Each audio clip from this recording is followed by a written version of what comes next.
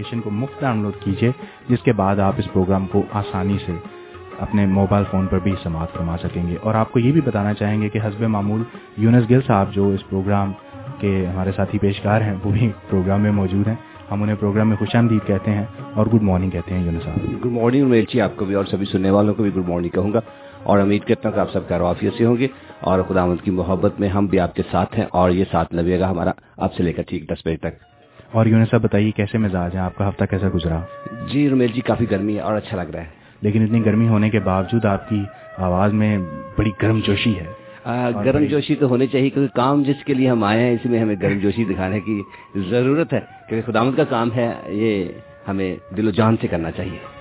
تو یونس صاحب بہت شکریہ کہ آپ اسٹوڈیو میں تشریف لے کر آئے ہیں. ویسے تو آپ ہر ہفتے لے کر آتے ہیں، میں کبھی کبھی تھوڑی سی سستی کا شکار ہو جاتا ہوں، لیکن خداوند کا شکر ہو کہ آج ہم دونوں اسٹوڈیو میں موجود ہیں اور خداوند کے نام کو جلال دینے کے لیے یہاں پر موجود ہیں اور وقت پہنچ چکے تھے. اور تھینک یو ہم کریں گے خدا باپ کا بھی جس نے یہ موقع فراہم کیا. والی بات تو شاید آپ نے جان بوجھ کے کی ہے، لیکن چلیں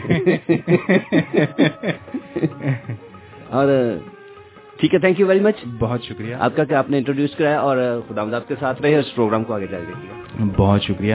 سامعین اس کے ساتھ ساتھ آپ کو یہ بھی بتانا چاہیں گے کہ آج 2 مہمان شخصیات ہمارے ساتھ اسٹوڈیو میں موجود ہیں جن کا چند لمحات میں آپ کے ساتھ تعارف کروایا جائے گا. لیکن اس سے پہلے اگر آپ اجازت دیں تو آپ کو یہ بتانا چاہیں گے کہ آج ہم کس موضوع پر بات چیت کریں گے. ویسے تو آپ جانتے ہیں کہ پروگرام میں چند ہفتے قبل ایک تبدیلی کی تھی جس کے پیش نظر ہم بہت سے عام ٹاپکس لے کر آتے ہیں آپ کے لیے جو عام زندگی میں ہمارے سامنے آتے ہیں. آج ہم بات چیت کریں گے ریسپانسبلٹی کے اوپر. ہم اکثر اوقات اپنی ذمہ داریوں اور فرائض کو نظر انداز کر دیتے ہیں، حتیٰ کہ انہیں غیر معمولی طور پر غیر ضروری بھی بعض دفعہ گردان لیتے ہیں. کئی دفعہ تو ہم ان سے کنارہ کشی کرنے کی تگ و دو میں اس حد تک جتے ہوتے ہیں کہ باقاعدہ غیر ذمہ دار فرد ہونے کے زمرے میں آ جاتے ہیں. لیکن کسی کی نشاندہی پر بھی بعض دفعہ ہم اپنے غیر ذمہ دار رویے کو اور غیر ذمہ دار بنا لیتے ہیں اور بہت برا منا جاتے ہیں. لیکن پھر بھی پوری ذمہ داری کو نہ ماننا اور ذمہ داری کو نہ آبزرو کرنا بھی ایک مسئلہ ہے جس پر آج ہم بات چیت کریں گے. خدائے سالوس نے ہمیں بہت سی برکتوں سے نوازا ہے، انسان کو اشرف المخلوقات بنایا ہے. انسان کے پاس ایک ایسی چیز ہے جو اسے تمام دنیا کی تمام چیزوں اور تمام دیگر مخلوقات کے اوپر برتری بخشتی ہے، وہ ہے عقل اور دانش. اور یقیناً عقل و دانش ایک ایسی چیز ہے جس کے استعمال سے انسان نہ صرف اپنے آپ کو فائدہ پہنچاتا ہے بلکہ اپنی زندگی کو آسان بنانے کے ساتھ ساتھ بہت ساری ایجادات بھی کرتا ہے جس سے دوسروں کو بھی فائدہ پہنچاتا ہے. انگریزی کا ایک مقولہ ہے کہ with great power comes great responsibility، اور اس کے پیش نظر جو طاقت انسان نے خدا کو عقل کے ذریعے سے بخشی ہے اس کے ساتھ ساتھ وہ ایک بہت بڑی رسپانسبلٹی بھی ہے جو انسان پر آ جاتی ہے، جو کہ ضروری ہے کہ ہم اسے آبزرو کریں اور تمام کام اس کو ملحوظ خاطر رکھتے ہوئے کریں. انسان ایک ہی وقت میں بہت سی باتوں اور رشتوں میں ملوث ہے، چاہے وہ مذہب ہو، سیاست، معاشرہ، رشتے یا پھر اور بہت کچھ. اور ان سب چیزوں کے ساتھ ساتھ بہت سی ایسی باتیں ہیں جو ہم انسانوں کی ذمہ داریوں کے زمرے میں شمار کی جاتی ہیں.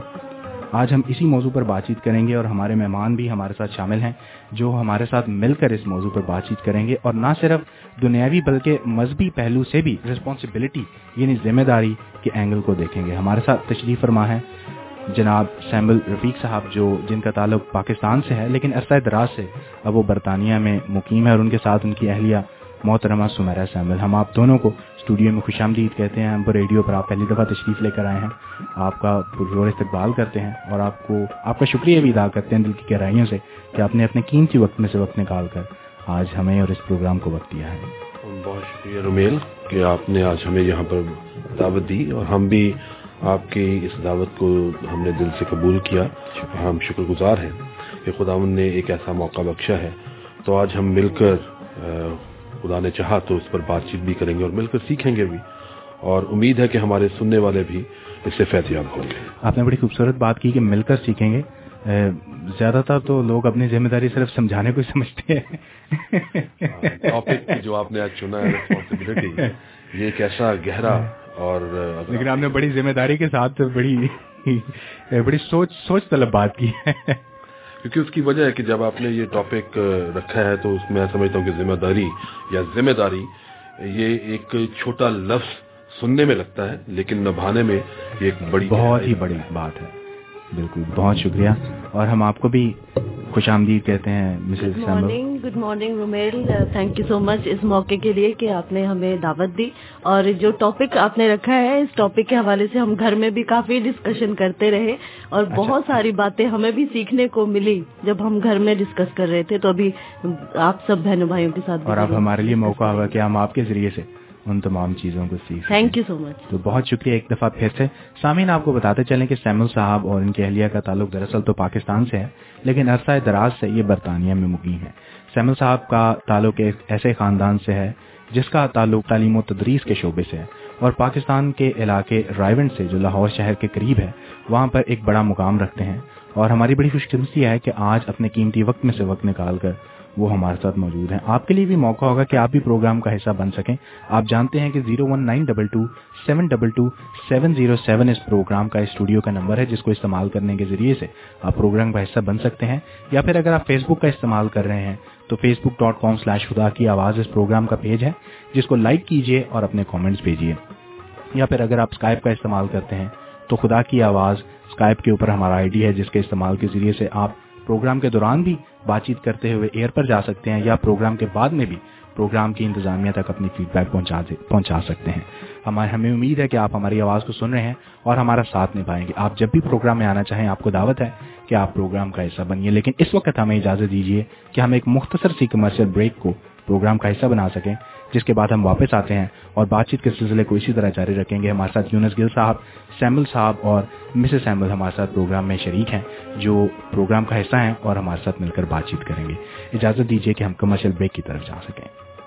24 hours a day, 103.6 FM, Amber Radio. The Amber Radio Breakfast Show. Call Amber Radio on 01922 722 707.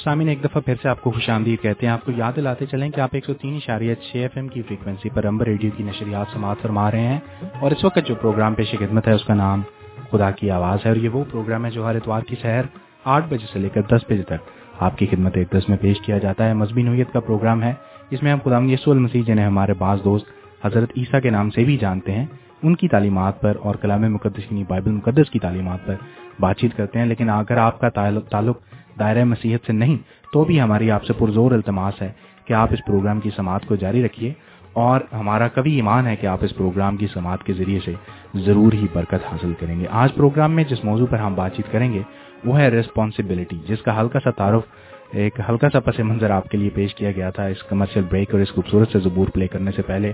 آج ہمارے ساتھ ہماری 2 مہمان شخصیات بھی موجود ہیں, جناب سیمول شریف صاحب اور محترمہ سمیرہ سیمول, اور ان کے ساتھ ساتھ حسب معمول ہمارے ساتھی پیشکار ہمارے عزیز جان دوست یونس گل صاحب بھی تشریف فرما ہے اسٹوڈیو میں. ہم ایک دفعہ پھر سے تمام سننے والوں کو جو انٹرنیٹ کے ذریعے سے یا FM کے ذریعے سے سماعت فرما رہے ہیں, آپ سب کو خوش آمدید کہتے ہیں اور امید کرتے ہیں کہ آپ اس پروگرام کو انجوائے کر رہے ہیں. آئیے ہم سیمول صاحب سے بات چیت کا آغاز کرتے ہیں کہ جب ہم لفظ ذمہ داری کا ذکر کرتے ہیں, رسپانسبلٹی کا ذکر کرتے ہیں, تو آپ کے ذہن میں پہلی چیز کیا آتی ہے؟ میرے ذہن میں جو بات آتی ہے, اگر آپ دیکھے جائے تو رسپانسبلٹی یا ذمہ داری, آپ جس لحاظ سے یہ پوچھ رہے ہو, میں آپ کو تھوڑا سا اس کی گہرائی میں جاؤں گا کہ ایک فرد کی حیثیت سے, افراد کی حیثیت سے, اور جب اب ہم ذمہ داری کا لفظ استعمال کرتے ہیں تو ذمہ داری کا مطلب یہ بھی ہے کہ اگر آپ اس کے لغوی الفاظ میں یا اس کے مطلب میں جاؤ تو اس کے ساتھ ایک لفظ آتا ہے امانت یا فرض کا نبھانا. بالکل. تو جب ہم یہ بات کرتے ہیں تو اس لحاظ سے ڈپینڈ کرتا ہے کہ آپ کی ذمہ داری آپ کس لحاظ سے اسے لیتے ہو اور اسے ادا کرتے ہو. ٹھیک. ایک تو یہ اس کا میں ہلکا سا پہلو بیان کرتا ہوں. دوسری بات یہ ہے کہ ہم جب کسی بات کی ذمہ داری لیتے ہیں تو ہم اس کے لیے کتنی کمٹمنٹ یا کتنا اس کو وقت دے رہے ہیں, کتنی ذمہ داری سے اسے نبھا رہے ہیں, اور یہ دوسرا پہلو اس کا سامنے آتا ہے. ایک شخص کی حیثیت سے, جیسے میں شادی شدہ ہوں تو میں ایک خاندان کی حیثیت سے بھی بات کرتا ہوں کہ میری خاندانی ذمہ داری مختلف ہے, لیکن ایک فرد کے لحاظ کے حساب سے میری ذمہ داری مختلف ہے. لیکن اس پہ جب ہم دیکھتے ہیں کہ جو کام مجھے دیا جاتا ہے اس کی نوعیت کیا ہے, کئی دفعہ میں یہ نہیں کر سکتا کہ اگر مجھے اس میں کمانڈ نہیں ہے یا میں اسے نہیں کر سکتا تو میں پھر بھی اس ذمہ داری کو لے لوں, اس سے وہ ذمہ داری نہیں رہے گی, اس میں اس کے خرابی کے امکان زیادہ بڑھ جائیں گے. تو اس لیے کوشش یہ بھی ہونی چاہیے کہ جو ذمہ داری لی جائے یا نبھائی جائے اس میں ہمیں اس کا کمانڈ بھی حاصل ہو. اچھا, میں ذاتی طور پہ میں اس کا تصور محفوظ کرتا ہوں کہ ہم عام طور پہ فرد شناسی میں بہت پیچھے ہیں. کیا آپ اسے ایگری کرتے ہیں انسان ہونے کی حیثیت سے؟ دیکھیں, اس میں آپ بالکل ٹھیک کہہ رہے ہیں. اس میں ہم سے کئی دفعہ انسان کہتے ہیں غلطی کا پتلا ہے, ہم سے کئی دفعہ غلطیاں بھی ہوتی ہیں زندگی میں, اور یہ انسانی زندگی کا ایک پہلو ہے, اس کے ساتھ ساتھ چلتا ہے. اور فرد شناسی جو ہے, جو ذمہ داری ہے, جب تک آپ اسے دل سے ادا نہیں کرو گے, بات آپ کی وہی میں بات کرتا تھا ابھی آنے سے پہلے بھی کہہ رہے تھے کہ ایک بات ہوتی ہے, ابھی ریڈیو اسٹیشن کی یونس صاحب بتا رہے تھے بات کہ آپ آتے ہو, یہ آپ کی اپنے ایک ذمہ داری بنائی ہوئی ہے کہ کوئی موسم نہیں دیکھتے, آپ ٹھنڈ ہو برف ہو, آپ یہاں پر وقت پر پہنچتے ہو. اور میں پھر وہی ان سے بات کر رہا تھا کہ there is a difference between convenience, commitment and convenience. تو یہ بھی ذمہ داری کے اس میں زمرے میں ہی آتی ہے. صحیح.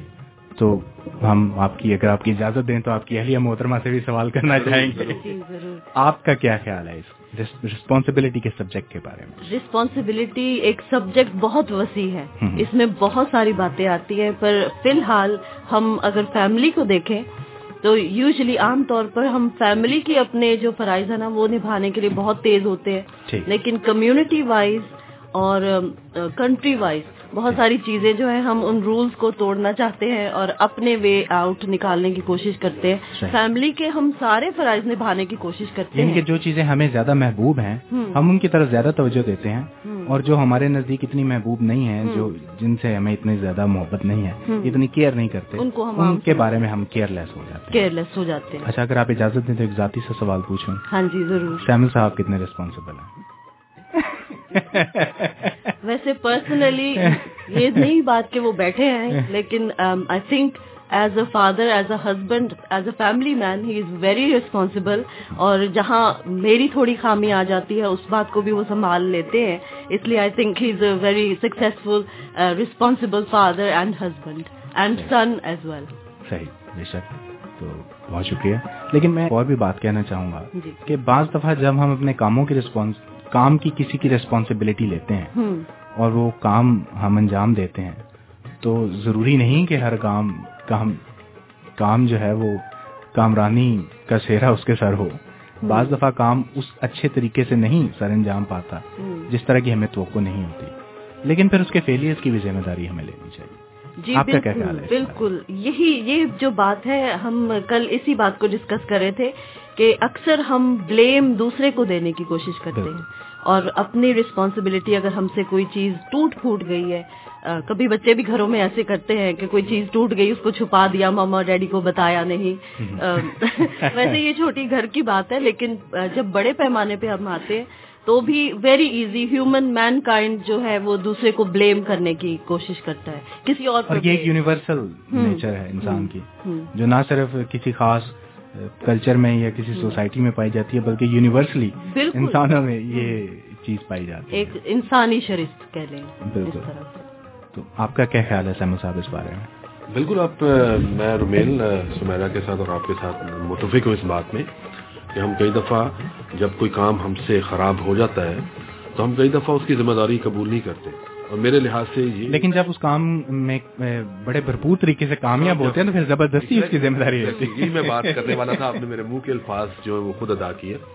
تو بالکل ایسے ہوتا ہے کہ ہم کسی چیز کی فتح کو قبول کریں گے, اس کا ہم کریڈٹ لیں گے, لیکن کبھی ناکامی ہو تو ہم دل چراتے ہیں ان چیزوں سے. تو یہ ایک انسانی شرست ہے جیسے آپ نے بتایا, لیکن یہ ہونا نہیں چاہیے. کیونکہ جو کچھ ہم سیکھتے ہیں, اگر ہم دیکھیں تو جس کلام کو ہم پڑھتے ہیں اس میں ہمیں بڑا اسٹریٹ فارورڈلی ایک سیدھا رستہ دکھایا گیا ہے, اس میں کوئی کمپیریزن نہیں ہے.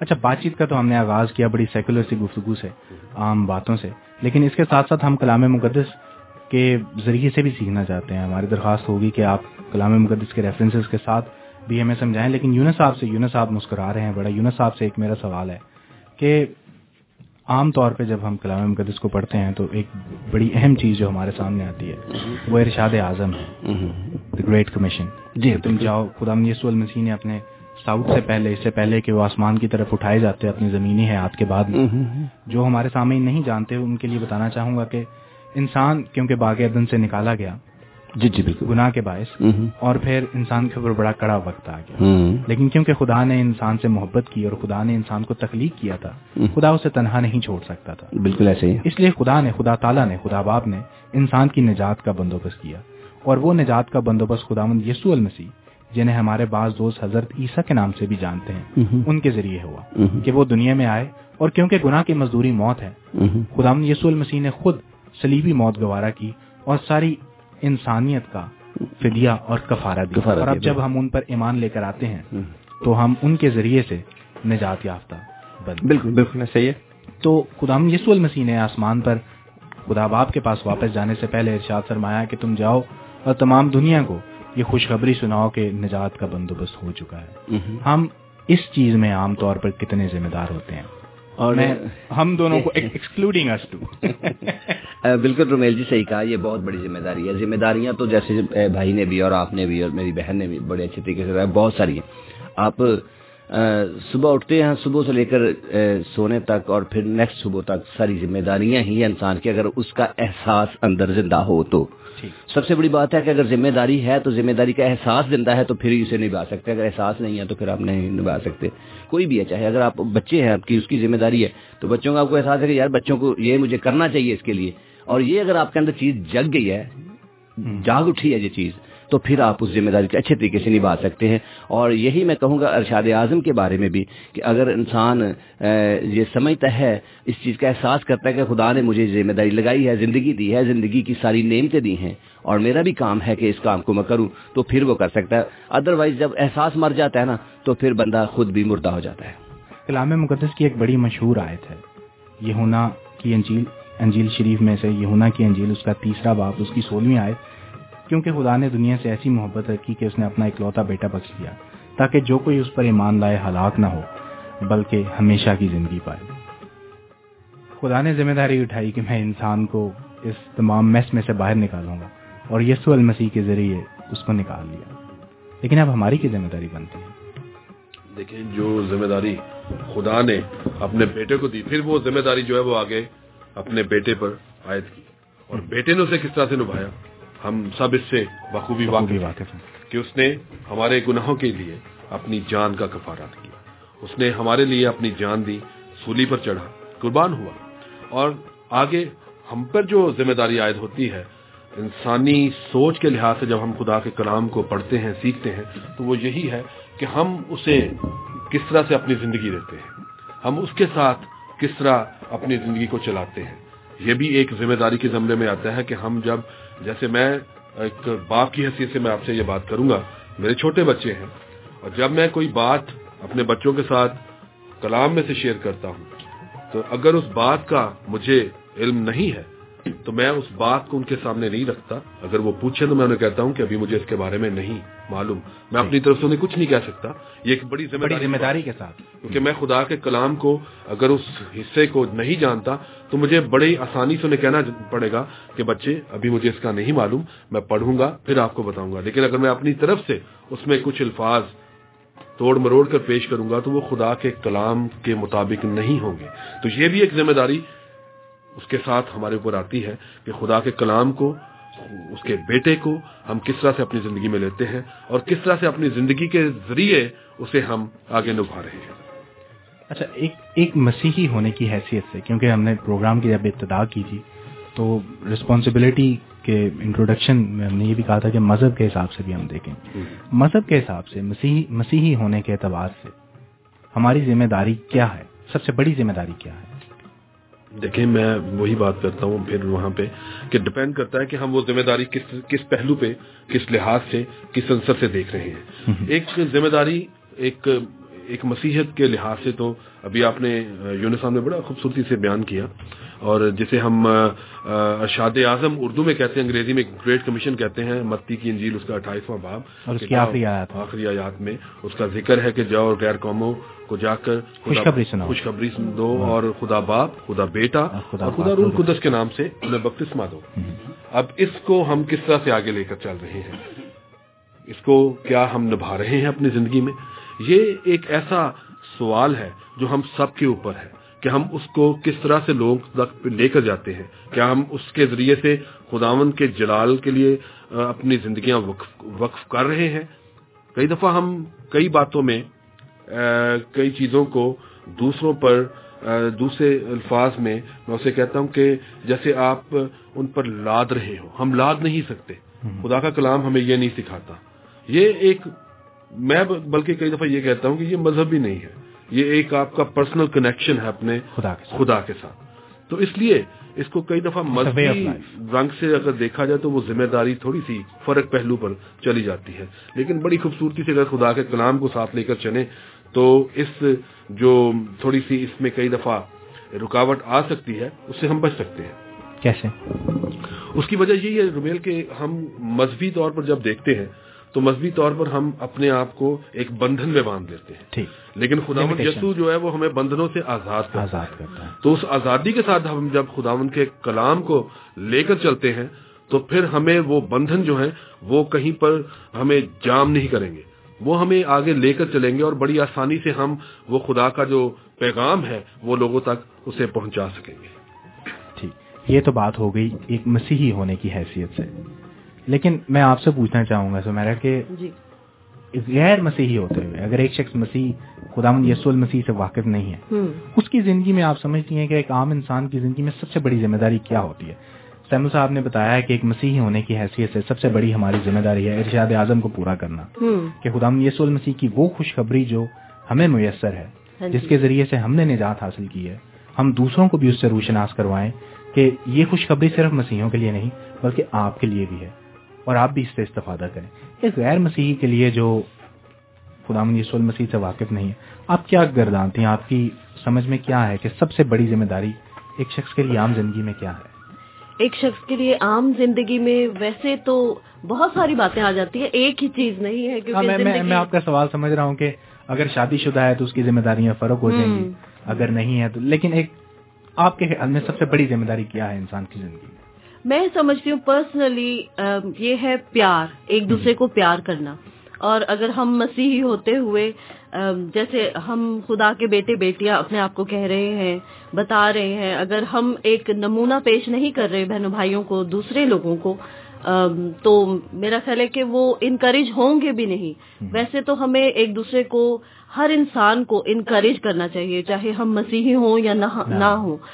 کسی کو ڈسکریج کرنا، خداوند کے پاک کلام میں بھی لکھا ہے کہ ایک دوسرے کو ہم بڑھوتی دیں، نہ کہ ایک دوسرے کو ڈسکریج کرنے والے ہوں۔ تو اگر ہم انکریج کرنے والے ہوں خداوند کی محبت لے کر، تو میرا خیال ہے کہ ہم جو غیر مسیحی ہیں ان کو بھی پیار کریں، ان کے ساتھ بھی وقت گزاریں، تو پیار سے میرا خیال ہے بہت کچھ ہو سکتا ہے۔ یعنی کہ سب سے بڑی ذمہ داری انسان کی آپ سمجھتے ہیں کہ ایک دوسرے کو پیار کرنا۔ اگر آپ اجازت دیں تو میں کہنا چاہوں گا کہ یہ ایک بہت مشکل کام ہے۔ مشکل ہے کیونکہ ہم اپنے اپنے دائرے میں رہنا بہت پسند کرتے ہیں، اپنے دائرے سے نکلنا پسند نہیں کرتے۔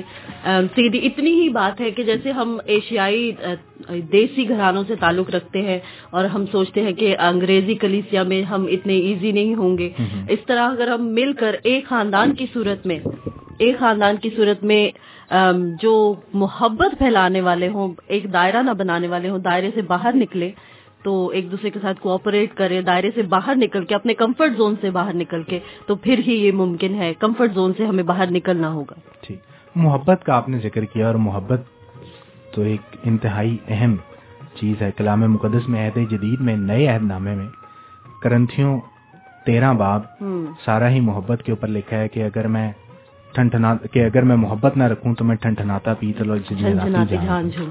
یعنی کہ آپ دنیا میں کچھ بھی حاصل کر لیں، آپ کسی بھی مرتبے یا مقام پر پہنچ جائیں، لیکن اگر آپ محبت نہیں رکھتے اپنے اندر تو کچھ بھی نہیں، تو پھر آپ کچھ بھی نہیں۔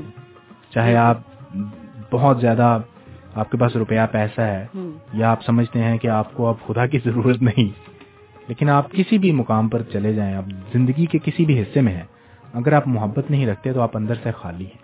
بالکل، محبت ایک ایسی ذمہ داری ہے جو زور زبردستی سے ہم نہیں کر سکتے۔ یہ خدا کی ایک بڑی قدرت ہے، خدا کی ایک روحانی بخشش ہے۔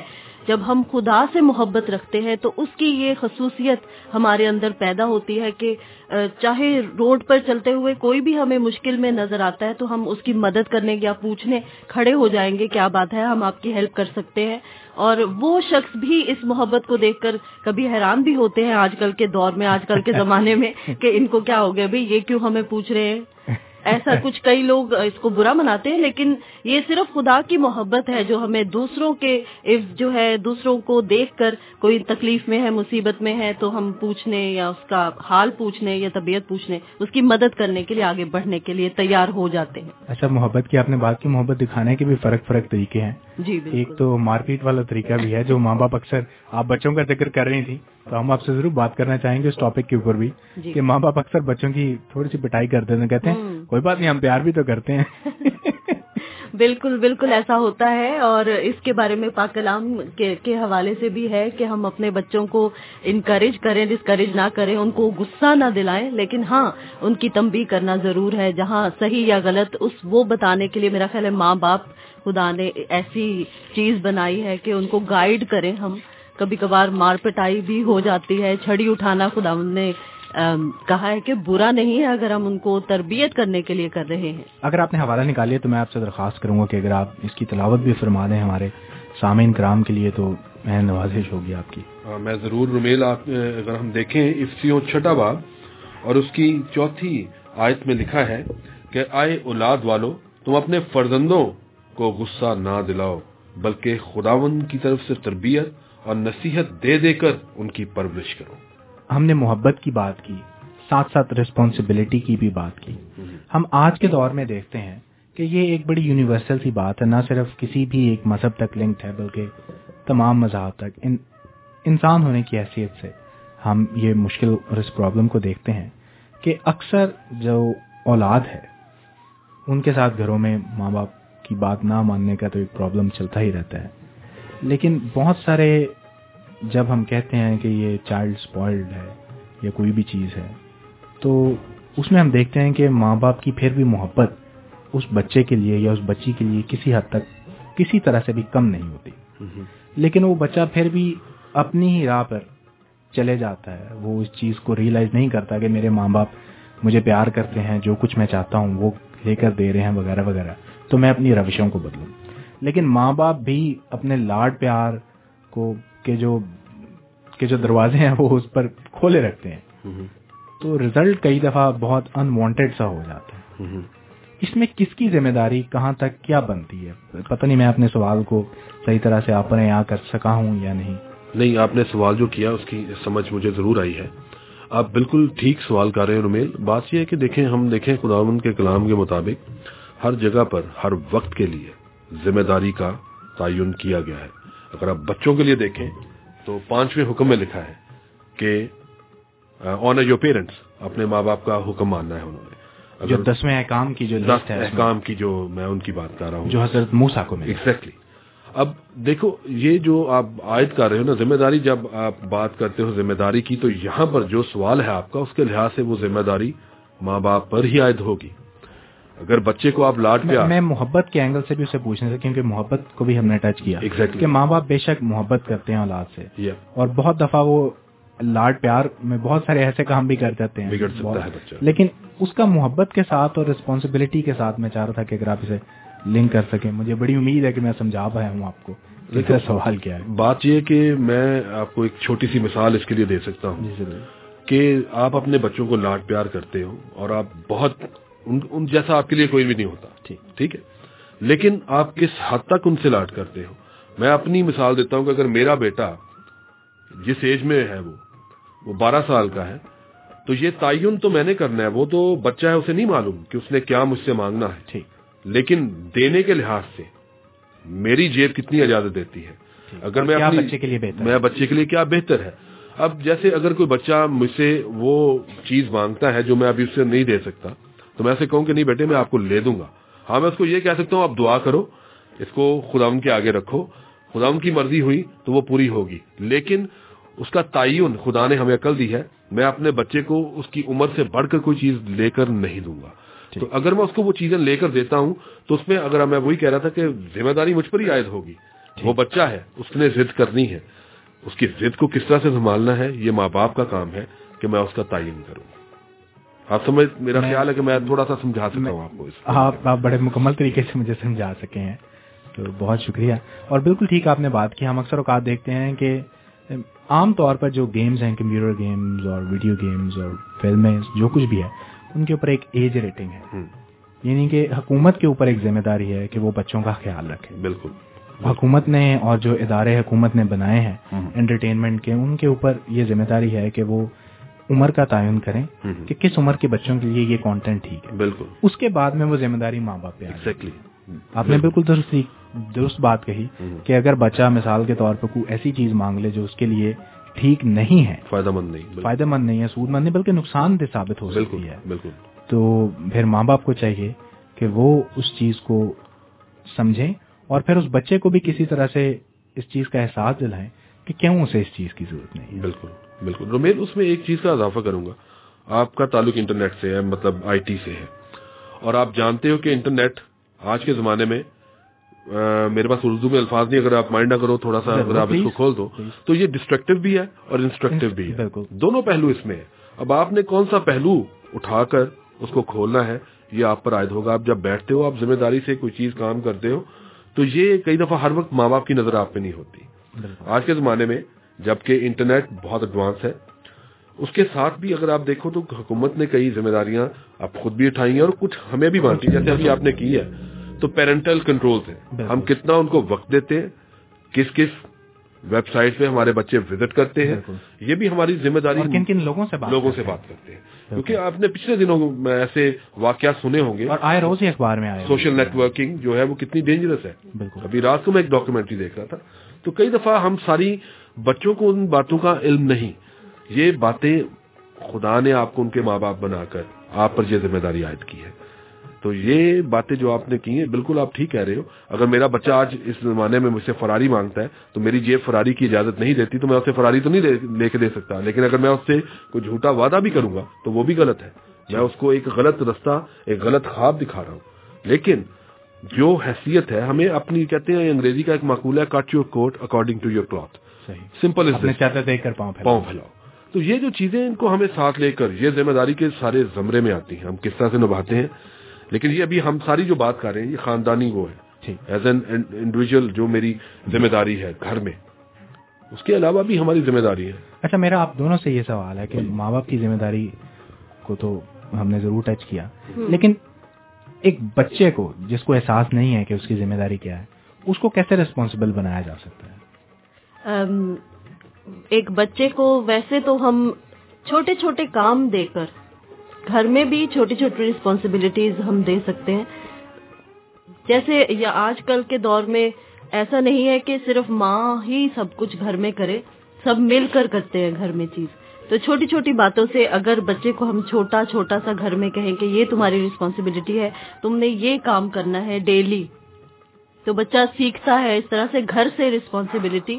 اور اگر وہ نہیں کرتا تو اس کو یاد دہانی بار بار کہ بھئی یہ تیری رسپانسبلٹی تھی, تو نے یہ کام بھول گیا.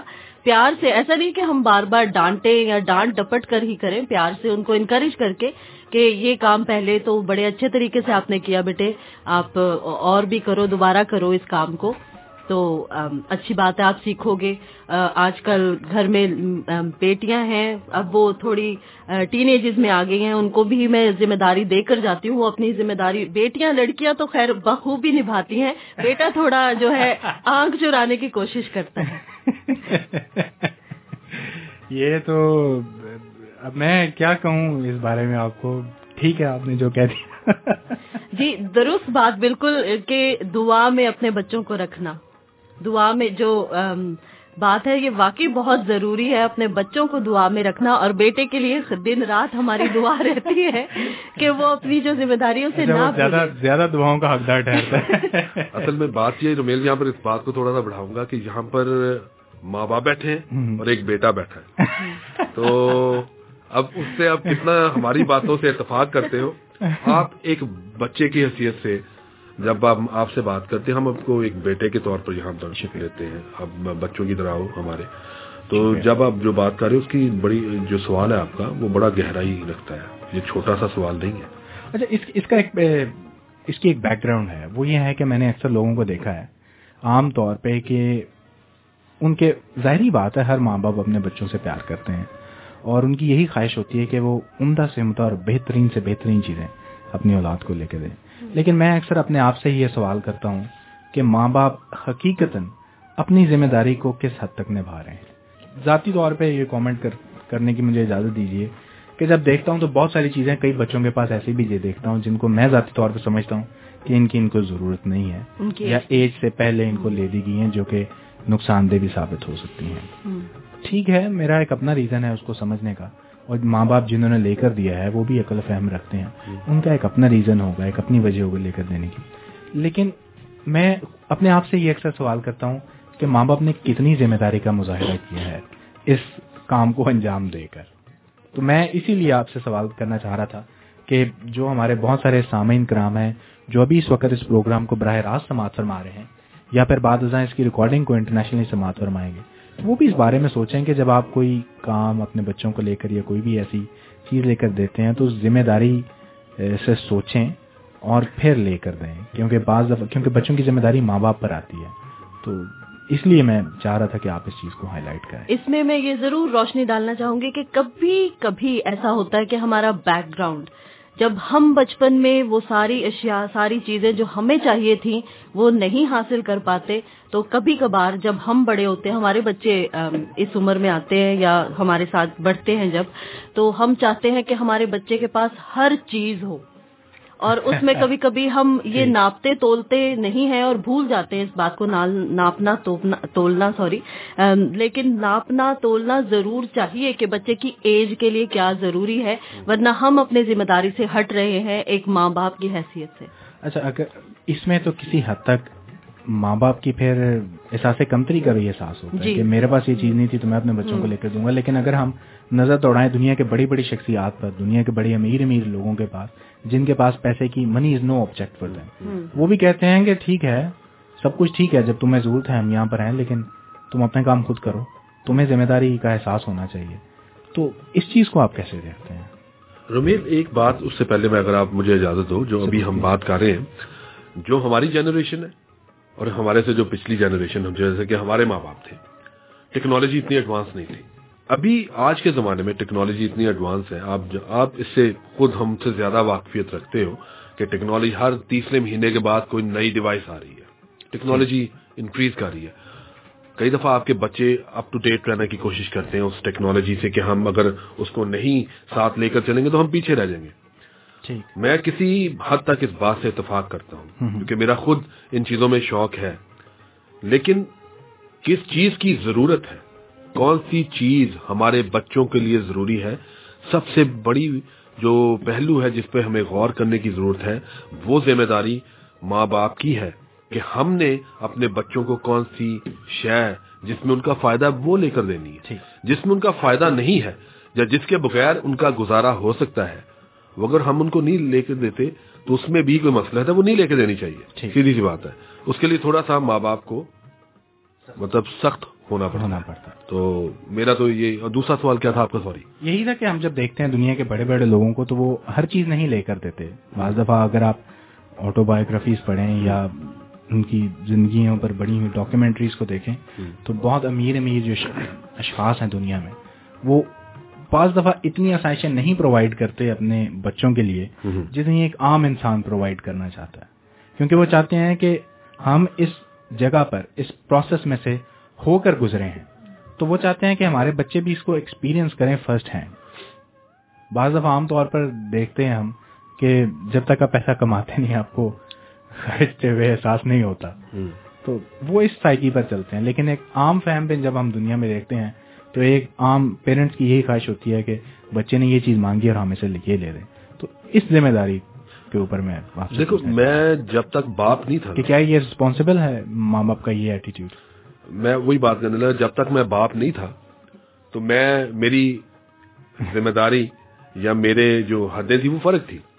میں ضد کرتا تھا، اپنے ماں باپ سے مانگتا تھا اور مجھے نہیں معلوم ہوتا تھا کہ میرے ماں باپ کہاں سے وہ مجھے لے کر دے رہے ہیں. کئی دفعہ آج جب میں باپ ہوں اور جب میرا بیٹا یا میری بیٹیاں مجھ سے کچھ مانگتی ہیں تو مجھے اس چیز کا بھی احساس ہوتا ہے کہ ماں باپ نے کتنی محنت سے ہمیں وہ چیزیں فراہم کی.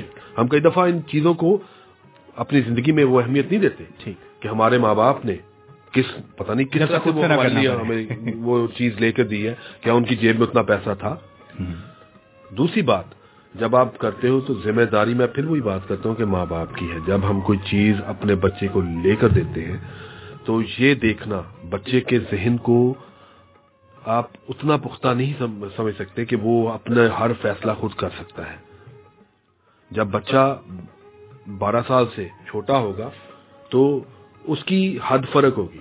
اگر اس کی کیٹیگری بڑھتی جائے گی، یہاں پر مطلب ہمارا 16 یا 18 سال کا جب بچہ ہوتا ہے تو یہاں پر وہ کہتے ہیں کہ یہ مکمل طور پر اپنے حقوق رکھتا ہے. لیکن اس میں کئی دفعہ ہمارے جو معاشرہ ہے، ہم جس معاشرے سے آئے ہیں، ہماری حدیں فرق ہیں.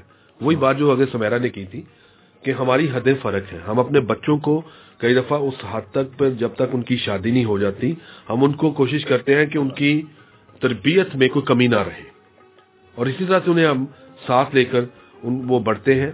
ہم کوشش کرتے ہیں کہ خداوند کے کلام کے مطابق جو کچھ ہم نے سیکھا ہے ہم ان کے حوالہ بھی وہ کریں، وہ بھی اس سے فیض یاب ہو. اور یونس صاحب سامعین آپ کو بتاتے چلیں کہ ہر اتوار کی طرح بڑی ذمہ داری کے ساتھ انہوں نے آج بھی اسٹوڈیو سے باہر تشریف لے گئے اور ایک دم سے چائے کی پیالیاں ہم سب کے سامنے آ گئیں. शुक्रिया यूनुस साहब। जी जी बिल्कुल, ये भी एक जिम्मेदारी थी जो मैंने पूरी की और करनी भी चाहिए थी। और बड़ा अच्छा मौजू आपने आज लेकर आए, रियली रुमेल, मज़ा आ रहा है सुनने के लिए। और ख़ास तौर पर हमारी बहन और भाई हमारे साथ है और खूबसूरत अंदाज से चीज़ों के बारे में और हर एक पहलू को टच कर रहे हैं थोड़ा थोड़ा। और यही होना चाहिए हम, क्योंकि जिम्मेदारी तो बहुत बड़ा है, प्लेटफॉर्म बहुत बड़ा। जहाँ भी आप घर से, मैंने कहा सुबह उठे तब से लेकर सोने तक और सोने के बाद भी जिम्मेदारियां आपकी कि आप खुदावंद के हाथ में बच्चों को सौंप कर सोएं। ये भी आपकी जिम्मेदारी है कि आप इसको ना, औलाद और वालिदैन के दरमियान भी एक जिम्मेदारियों का पहाड़ है। बच्चों के ऊपर अपनी जिम्मेदारियां हैं, माँ बाप के ऊपर। आप कर रहे थे बात के कुछ दुनियावी चीज़ों की। हम बाज़ औक़ात देखते हैं कि बच्चों को हम एक्स्ट्रा चीज़ें लेकर देते हैं जिसकी वजह से वो बिगड़ भी जाते हैं हालात। और कई दफ़ा लेकिन उसके बाद में फिर माँ बाप बच्चों के ऊपर इल्ज़ाम देते हैं ये बच्चा बिगड़ गया। और उसमें कई दफ़ा रुमेल ऐसी चीज़ें भी आ जाती हैं कि आपको दुनिया के साथ मिलकर चलना होता है। आपके बच्चे आपको देखना है कि क्या एहसास कमतरी का शिकार तो नहीं हो रहे। और कुछ चीज़ें ऐसी होती हैं जो आप चाहते हैं कि ना लेके दें, लेकिन वो चूंकि मिक्स सा माहौल होता है और लेके देनी पड़ती हैं। क्यों हनी भाई, आप इस चीज़ के गवाह हैं। जब बच्चा मेरा छोटा था यहाँ आया था ना, तो उसके पास प्ले स्टेशन नहीं था। मैं अपने घर की मिसाल इसलिए दूंगा कि ज़्यादा अच्छे तरीके से उसे बयान कर सकूँगा। तो वो जब दूसरों को देखता तो एहसास कमतरी का शिकार हो रहा था। तो मैंने जहाँ कहीं से भी किया, मैंने उसको सबसे पहले प्ले स्टेशन लेके दिया। मैंने कहा नहीं यार, ये एहसास कमतरी का शिकार ना हो, कहीं ये अगर इन्फीरियर कम्प्लेक्स में चला गया तो ये बहुत ज़्यादा कमज़ोर हो जाएगा मेंटली ना। तो ये चीज़ें भी कुछ कर जाती हैं फैक्टर, हमें दुनिया के साथ मिलकर चलना होता है। और फिर ये अच्छा चलें, ये तो एक आपकी बड़ी हस्बे हाल मिसाल थी, क्योंकि हर घर की यही कहानी है। एक्सबॉक्स नवा आ गया है तो PS4 नवा आ गया है। हाँ जी बिल्कुल। तो ये तो ठीक है, बच्चों की चीजें हैं, लेकिन बहुत सारी ऐसी चीजें भी हैं जो कि बच्चों के लिए एक्चुअली नुकसानदेह हैं। मिसाल के तौर पे बहुत सारे अंडर एज बच्चे जो हैं वो गाड़ियां चलाते हैं मिसाल के तौर पे, और भी बहुत सारी ऐसी चीजें हैं जो कि इवेंचुअली नुकसानदेह साबित हो सकती हैं। प्ले स्टेशन जिस तरह की जो आप पॉइंट मेक कर रहे हैं, दैट इज एब्सोल्युटली राइट, कि जब आप दुनिया में रह रहे हैं तो जब आप बच्चे की परवरिश कर रहे हैं तो you have to make sure कि वो प्रोटेक्टेड है। वो ज़हनी तौर पे वो सबसे बड़ी बात, हाँ, किसी ऐसे एंगल के लिए को लेकर एक्सप्लॉइट नहीं है कि फ्यूचर में उसका जहन जो है उस चीज को लेकर अपने जहन में रखे और फिर उसकी नशोनुमा उस तरह से ना हो सके। हाँ बिल्कुल। लेकिन हम उस चीज को हाईलाइट करना चाह रहे थे कि बहुत सारे ऐसे काम भी माँ बाप कर जाते हैं जिनकी एक्चुअली जरूरत नहीं है, लेकिन माँ बाप सिर्फ अपने स्टेटस सिंबल को, अपना स्टेटस शो करने के लिए ये करते हैं। अपने बच्चों को बहुत सारी चीजें ले देते हैं जो बाद अज़ां बच्चों के लिए भी मुफीद साबित नहीं होती और माँ बाप के लिए भी मुश्किल का बायस बनती है। और बिल्कुल सही कहा। जैसे मैंने अभी आ रहा है मेरे ख्याल में वो आ रहा है Xbox 4 आ रहा है, शायद मेरे PS4 आ रहा है, PlayStation 4 आ रहा है, पहले Xbox भी मेरे ख्याल में नया आ रहा है, उससे पहले PS4 आएगा था। हाँ, तो उसके बारे में मेरा बच्चा कह रहा था, मैंने कहा इस पे गुजारा कर, तो काम चल रहा है ना, है ना। तो हमें इन चीज़ों को भी देखना चाहिए। ये नहीं कि बस आ गया तो आ गया, बच्चे की जिम्मेदारी हमने पूरी करनी है, जिसने मांग लिया दे दिया। ये सही कहा आपने, और आपने सही कहा कि देखना ये जरूरी है कि क्या आया, उसकी जरूरत है कि नहीं। बस यूनुस साहब, जिस दिन आप PS4 ले लेंगे हम भी आपके घर ही ठिकाना लगा लेंगे। तो यूनुस साहब, एक कॉलर हमारे साथ हैं आप, और अगर हमारे मेहमान शख्सियात इजाजत दें तो हम कॉलर को प्रोग्राम का जी बिल्कुल जरूरी सब नहीं। हेलो जी, गुड मॉर्निंग, खुश आमदीद शो में। गुड मॉर्निंग रमेश साहब और रफीक सैमुअल साहब और सिस्मेरा और भाई यूनुस साहब को बहुत बहुत सलाम। गुड मॉर्निंग जो साहब, कैसे मिजाज हैं आपके? हाँ जी, तो खुदा उनका शुक्र है, थैंक यू वेरी मच। बड़ी अच्छी गुफ्तगू चल रही है और बहुत कुछ सीख रहे हैं, और उम्मीद है कि और सुनने वालों को भी बहुत इससे मौका मिलेगा सीखने के लिए, और ये बरकत का बायस होगा आज का सारा प्रोग्राम। आमीन।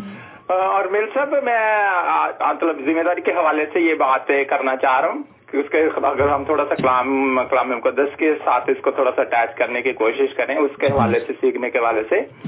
रमेश साहब, मेरी आवाज आ रही? हाँ जी जी बोलिए।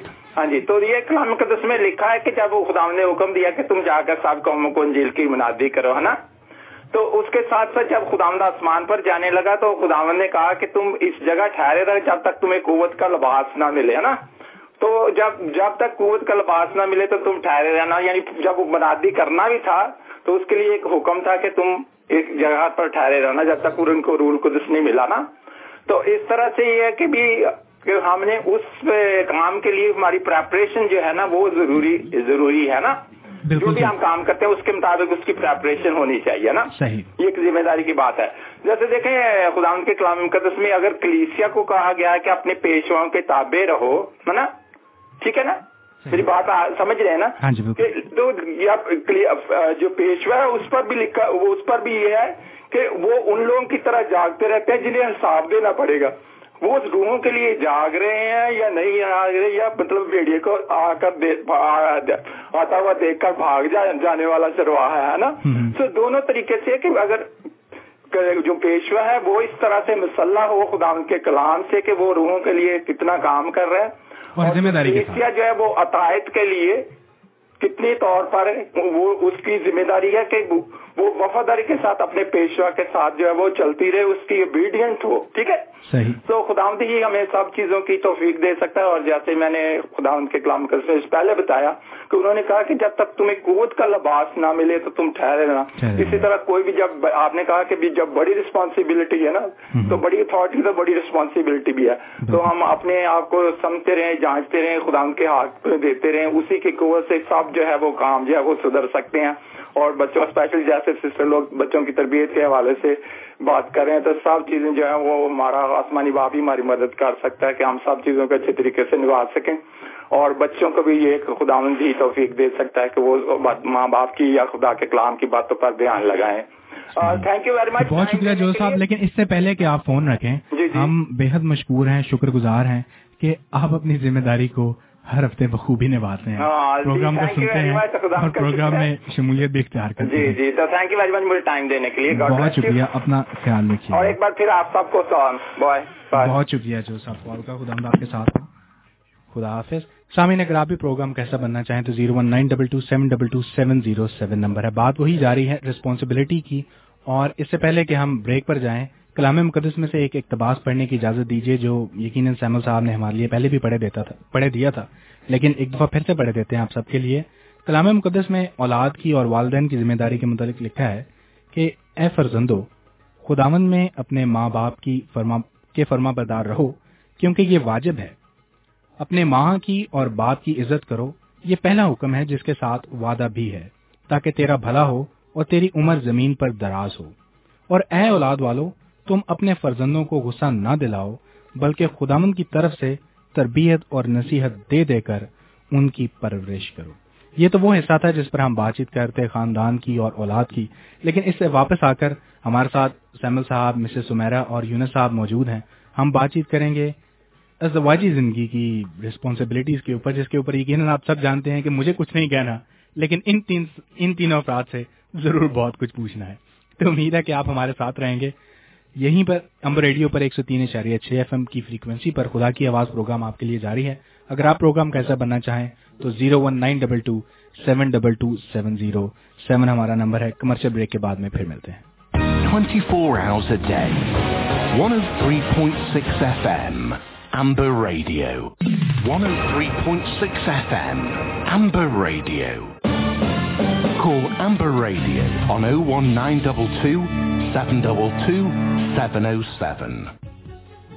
यीशु ने यूहन्ना की इंजील में अपने शागिर्दों से यूं फरमाया कि तुम गमगीन तो होगे, लेकिन तुम्हारा गम खुशी बन जाएगा।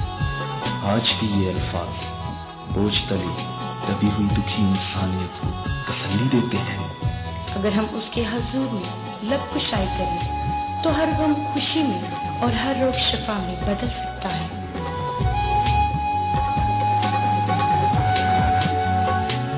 दुनिया का छोड़कर यीशु के पास आ,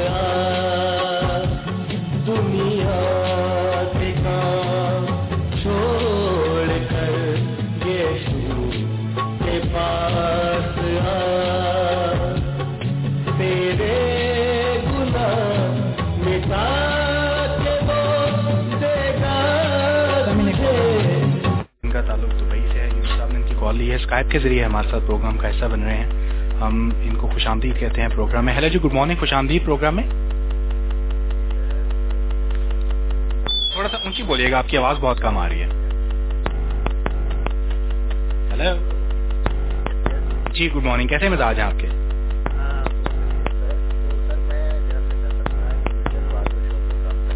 जी जी जी जी। मैं यही जानना चाहता था कि भाई साहब बात मैं चाहता था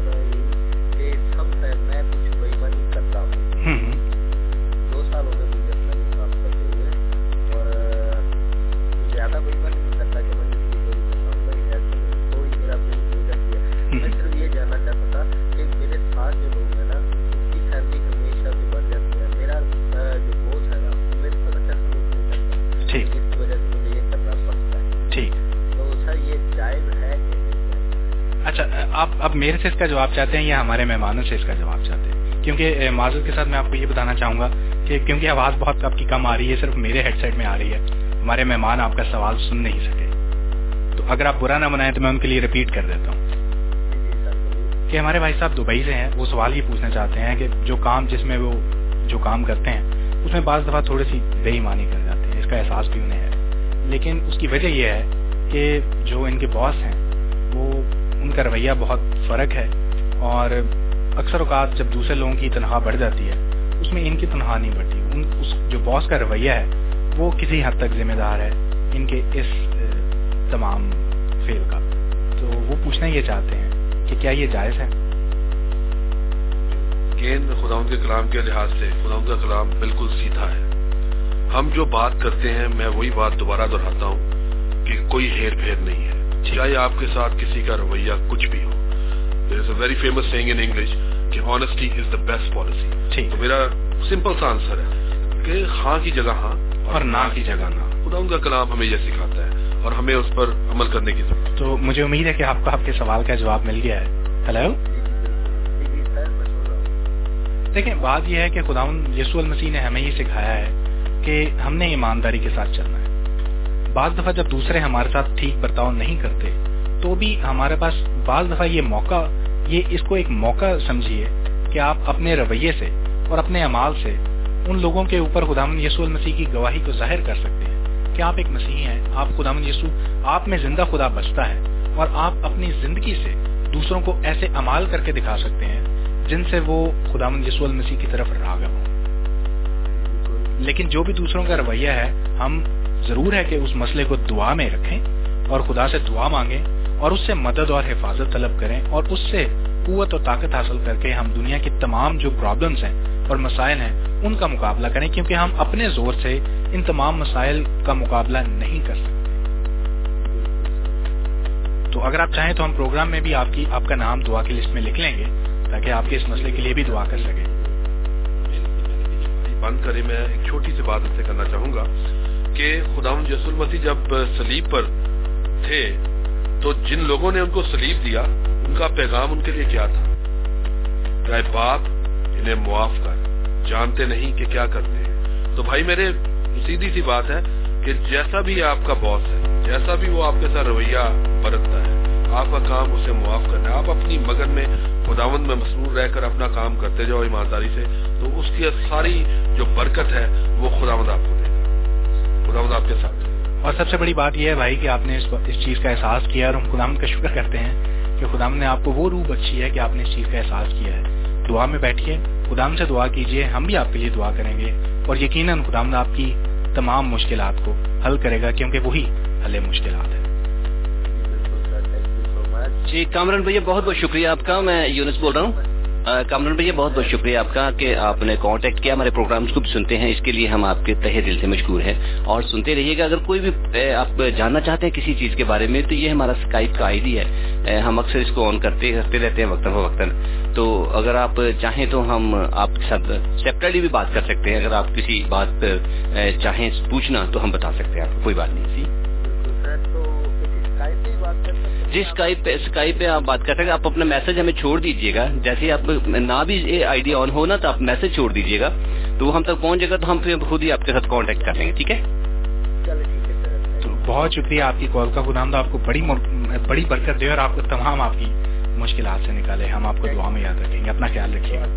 خدا حافظ. اور سامعین اس کے ساتھ ساتھ ایک اور کالر ہمارے ساتھ موجود ہیں، انہیں بھی ہم پروگرام میں خوش آمدید کہتے ہیں. ہیلو جی، گڈ مارننگ. خوش آمدید. ہیلو جی، گڈ مارننگ. میں ایسٹر یعقوب والٹ ہاؤس سے بول رہی ہوں. گڈ مارننگ ایسٹر صاحبہ، خوش آمدید کہتے ہیں آپ کو پروگرام میں. کیسے مزاج ہیں آپ کے؟ میں بالکل ٹھیک ہوں، خداوند کا شکر ہے. میں سب سے پہلے یہ جو بھائی کا سوال تھا میں اس کا جواب دینا چاہتی ہوں. بائبل میں سے کلام میں لکھا ہے کہ جو کچھ بھی کرتے ہو یہ جان کے کرو کہ خداوند کے لیے کرتے ہو. اور دوسری بات یہ ہے کہ جب آپ کسی کام میں جس کی آپ کو پیسے مل رہے ہیں، جس کی آپ کو اجرت مل رہی ہے، جو آپ کو پے کر رہے ہیں، اگر آپ نہیں اس کو صحیح طرح سے کر رہے تو آپ جو وہ آپ کو پے کر رہے ہیں اس میں جو خدا نے آپ کو بلیسنگ دینی ہے اس سے آپ رہ جاتے ہیں. کیونکہ جب ہم کسی چیز کو اچھی طریقے سے اور جو پیسے وہ ہمیں دے رہے ہیں وہ تو ہمیں وہ پورے دے رہے ہیں، تو اس میں ہم جو ہیں وہ بلیسنگ کھو لیتے ہیں. تو میرا جو ہے یہی ان کے لیے ہے کہ آپ جو کچھ بھی کریں خداوند کے لیے کریں، پوری محنت سے کریں، اور خداوند آپ کو برکت دے گا اور آپ کے سارے مسائل صحیح ہو جائیں گے. ایون کہ وہ لوگ جو آپ کے اگینسٹ ہیں، بائبل کہتی ہے کہ وہ بھی آپ کے حق میں ہو جائیں گے. صحیح. اچھا، آج کے پروگرام کے بارے میں، ریسپانسبلٹی کے بارے میں آپ کا کیا خیال ہے؟ اس کے بارے میں بائبل سے ایک اور آیت ہے، میرا خیال ہے آپ ہو سکتا ہے آپ نے نوٹ کی ہو، پر میں بولوں گی کہ کلام میں لکھا ہے کہ اپنے بیٹے کی تربیت اس راہ سے کر جس راہ پہ اس نے جانا ہے. تو اس کے بعد اس کی یہ ایکچولی ہماری جو ذمہ داریاں ہیں یہ بہت ہیں. اور جیسے سمیرا نے کہا کہ ہم اپنے گھر کی، اپنی فیملی کی ذمہ داریاں تو پوری کرتے ہیں، مگر ہم اپنی کمیونٹی میں اپنی ارد گرد جو ہیں وہ چیزوں کو بھول جاتے ہیں. صحیح. تو میں اس لیے میں ایک چھوٹی سی مثال دوں گی، گو کہ مجھے نہیں دینی چاہیے مگر میں دوں گی دوسروں کے لیے کہ تاکہ وہ بھی انکریج ہوں اور وہ بھی کوشش کریں. ہمارے ادھر قریب بھی ایک لیڈی بیمار ہے اور اس کا گھاس جو ہے وہ میری پوری ٹانگ کے برابر کا ہوا تھا، آگے پیچھے کا، اور بہت بڑے بڑے ان کے گارڈن ہیں اور وہ بہت بیمار ہے، ان کا بیٹا بھی بیمار ہے. تو انہوں نے انٹرنیٹ سے سرچ کیا والسول کمیونٹی چرچ کو، اور ہماری ٹیم آئی، انہوں نے کچھ ان کا کام کیا، اور پھر انہوں نے ہمیں کہا کہ آپ ہمارے ساتھ جا سکتے ہیں. ہم سارے بچوں کو لے کے اور بڑے اسٹیو، ہم لوگ سارے سلیمان، ہم نے جا کے ان کا گھاس کاٹا ہے. ایون کہ ہمارا کبھی اتنا بڑا ہوا نہیں ہے کہ ہم نے اتنا بڑا گھاس جیسے کہ کوئی فصل کاٹ رہے ہیں اتنا بڑا تھا. مگر یہ کہ اس کے اندر وہ بہت ڈینجرس ہو سکتا ہے، اس میں سانپ ہو سکتے ہیں، اس میں چوہے ہو سکتے ہیں، اور وہ ارد گرد کے لوگوں کے لیے بھی ڈینجرس تھا. اول تو ان کے ارد گرد محلے کے لوگوں کو ہی ان کی ہیلپ کرنی چاہیے کہ انہوں نے پتہ نہیں کب ریسرچ کر کے اور ڈھونڈا، اور ہم نے جو ہے وہ ان کی ہیلپ کی. صحیح. اس طریقے سے بے گو کہ ہم نے کبھی اس طرح اپنی کمیونٹی میں کرتے ہیں جو ان لوگوں کو ہم جانتے ہیں، مگر کسی غیر کی ہم نے کبھی نہیں اس طرح کی تھی. اور طریقے سے کی تھی مگر گھاس نہیں کسی کا کبھی کاٹا تھا. اچھا، آپ یہ بھی سمجھتی ہیں کہ مسیحی ہونے کی حیثیت سے یا انسان ہونے کی حیثیت سے ہمیں ایک دوسرے کی مدد کرنی چاہیے، اور یہ ہماری ذمہ داری ہے. یہ ذمہ داریاں ہیں نا کمیونٹی میں، جو آپ بول رہے ہیں نا کہ اگر ہے کوئی گھر میں بھوکا اگر پڑا ہے یا کوئی نہیں کر سک رہا کچھ، تو اس کی ہمیں ہیلپ کرنی ہے. تو اس کے لیے یہ ہے کہ یہ ہماری ذمہ داریاں ہیں انسان ہوتے ہوئے، کمیونٹی میں رہتے ہوئے. یہ ایک چھوٹی چھوٹی چیزیں جن کو ہم نوٹ نہیں کرتے ہیں. تو کئی دفعہ ہماری جو ٹیم ہے وہ جا کے لوگوں کے گھروں کے اندر پینٹ کرنا، ان کی صفائی کرنا، اس طرح سب کی نہیں، جو لوگ نہیں کر سک رہے. ٹھیک ہے، ہر ایک کو اپنا کرنا چاہیے، مگر یہ کہ جو بیمار ہیں، جو نہیں کر سک رہے، تو ان کی ہیلپ کرنا. اور جو سستی کے شکار ہیں ان کو انکریج کرنا چاہیے کہ وہ نہیں، ان کو ساتھ لگانا چاہیے، اس کو بیٹھنے نہیں دینا چاہیے. چلو کرو. صحیح ہے کہ آؤ بھائی آؤ. ہاں چلو، خداوند آپ کے ساتھ ہو، خداوند آپ کو برکت دے. اور جو ابھی آپ آگے چلا رہے ہیں وہ اس میں بھی خداوند آپ کے ساتھ ہو اور بہت زیادہ برکت دے. اور جو آپ بتا رہے تھے نا ماں باپ کی تربیت کے بارے میں، ایک چھوٹی سی میں ممی کی ایک مثال یاد آئی ہے جو وہ ہمیں سناتی ہوتی تھی کہ کوئی ڈاکو تھا، جب اس کو پھانسی دینے لگے تو اس نے بولا میں نے اپنی ماں سے، انہوں نے بولا آخری خواہش کیا ہے، تو انہوں نے بولا میں اپنی ماں کو ساتھ بات کرنی ہے کان میں. تو اس نے اپنی ماں کے کان پہ دانت کاٹ لیا، تو وہ چیخنے لگ گئی. سب نے کہا کہ یہ کیا کیا ہے؟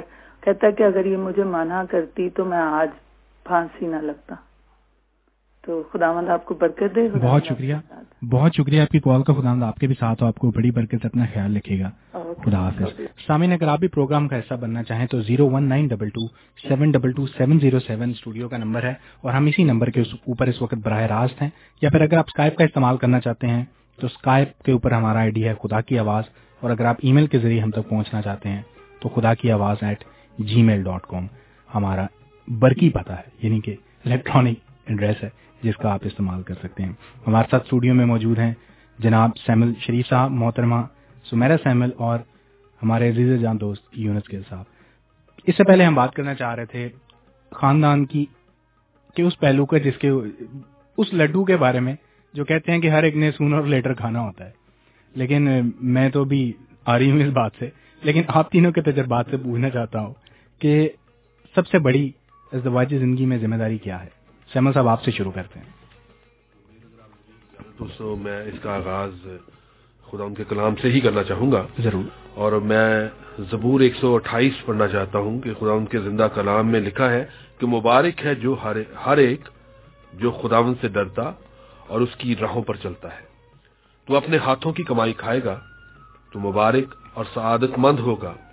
تیری بیوی تیرے گھر کے اندر میوہ دار تاک کی مانند ہوگی اور تیری اولاد تیرے دسترخوان پر زیتون کے پودوں کی مانند. ٹھیک. دیکھو ایسی برکت اسی آدمی کو ملے گی جو خداوند سے ڈرتا ہے. میں یہاں تک اسے پڑھوں گا. بات جو آپ نے کی اس کا آغاز میں دوبارہ سے اسے بیان کرنا چاہتا ہوں کہ ایسی برکت اسی آدمی کو ملے گی جو خداوند سے ڈرتا ہے. جب ہم ازدواجی زندگی کا آغاز ہماری شادی دونوں کی، میری اور سمیرا کی 1995 میں ہوئی اور اس وقت میں 25 سال کا تھا. ٹھیک. اور آپ اس سے اندازہ لگاؤ کہ وہ عمر جو ہے آپ اس عمر کے حصہ میں ہو. صحیح. آپ کو کئی چیزوں کا تعین کرنا پڑتا ہے. جو آپ ابھی بات شروع میں کہہ رہے تھے کہ جو یہ لڈو کھائے اور جو نہ تو اس لحاظ سے بات کروں کہ آپ کی دوستی بڑی وسیع ہوتی ہے، آپ کے باہر کی کمٹمنٹ زیادہ ہوتی ہے اس ایج میں. صحیح. آپ کا ہلکا احباب بڑا ہوتا ہے. جب شادی ہوتی ہے تو ذمہ داری میں ایک بہت بڑا فرق آتا ہے. جو وقت باہر آپ گزارتے ہو اس وقت کو آپ نے بانٹنا ہوتا ہے. ٹھیک. وہاں سے آغاز ہوتا ہے کتنا آپ اپنے خداوند میں مضبوط ہو. تو میں خداوند کا شکر ادا کرتا ہوں کہ سرپرستی بھی ایسی ملی کہ انہوں نے یہ چیزیں سکھائی، ہماری تربیت کی کہ کس طرح سے ان چیزوں کو آپ نے آگے لے کر چلنا ہے. کیونکہ شادی کرنا صرف ایک ایسی رسم ہے جسے آپ نبھا لیتے ہو تو اس کے بعد آپ سمجھتے ہو کہ یار زندگی میں کوئی بدلاؤ نہیں آئے گا، تو وہ غلط ہے. یعنی کہ آپ کا کہنے کا مطلب یہ ہے آسان الفاظ میں کہ شادی والا دن تو بڑے آرام سے گزر جاتا ہے، پرابلم تو بعد سے شروع ہوتی ہے. اس کے بعد ذمہ داری میں جو فرق آ جاتا ہے کہ آپ پھر ایک نہیں رہتے، پھر آپ کے ساتھ آپ کا ایک ساتھی ہے جس کو بھی وقت چاہیے آپ کا. لیکن اگر آپ اس کو اس لحاظ سے وہ وقت نہیں دے سکتے تو میرا کہنے کا مقصد یہاں پر یہ ہے کہ کمٹمنٹ کرنے سے پہلے یہاں پہ پھر وہی بات آ جاتی ہے کہ کمٹمنٹ بڑی ضروری ہے. جب آپ ذہن بناتے ہو کسی بات کے لیے تو اس پر چل سکتے ہو. ابھی جو ہماری بہن بات کر رہی تھی کہ وہ ساری ان چیزوں کو میں کور کرنا چاہتا ہوں کہ ہم کئی دفعہ لوگوں کی مدد کرتے ہیں، ہم کس حد تک اسے نبھا پاتے ہیں. ٹھیک. آیا جو کام میں کر سکتا ہوں اس کی تو میں حامی بھروں، جو کام میں نہیں کر سکتا میں اس کی حامی نہیں بھروں گا. اگر میں اس کی حامی بھرتا ہوں اور میں وہ کام غلط کرتا ہوں تو وہ میں ذمہ داری کو نبھاتا نہیں. اسی طرح سے شادی کا پہلو ہے کہ اگر میں وہ ذمہ داری نہیں نبھا سکتا تو اس کو مجھے پہلے سوچ کر اس کا جواب دینا ہے. خداوند کا شکر ادا کرتے ہیں آج ہماری شادی کو تقریباً 18 سال ہو چلے ہیں 2013 میں، اور آج تک ہم دونوں زندگی کے اس ساتھ کو ہم ساتھ نبھا رہے ہیں اس میں I'm not a dominating power. ہم مل کر چلتے ہیں. It's a mutual understanding. جب تک آپ مل جل کر نہیں چلو گے، ایک دوسرے کی نہیں سنو گے. ہمارا معاشرہ جو ہے کئی دفعہ عورت کو وہ درجہ نہیں دیتا جہاں پر اور یہ ایک بڑی اہم بات ہے، ایک بڑی اہم بات ہے کیونکہ it's a male dominating society.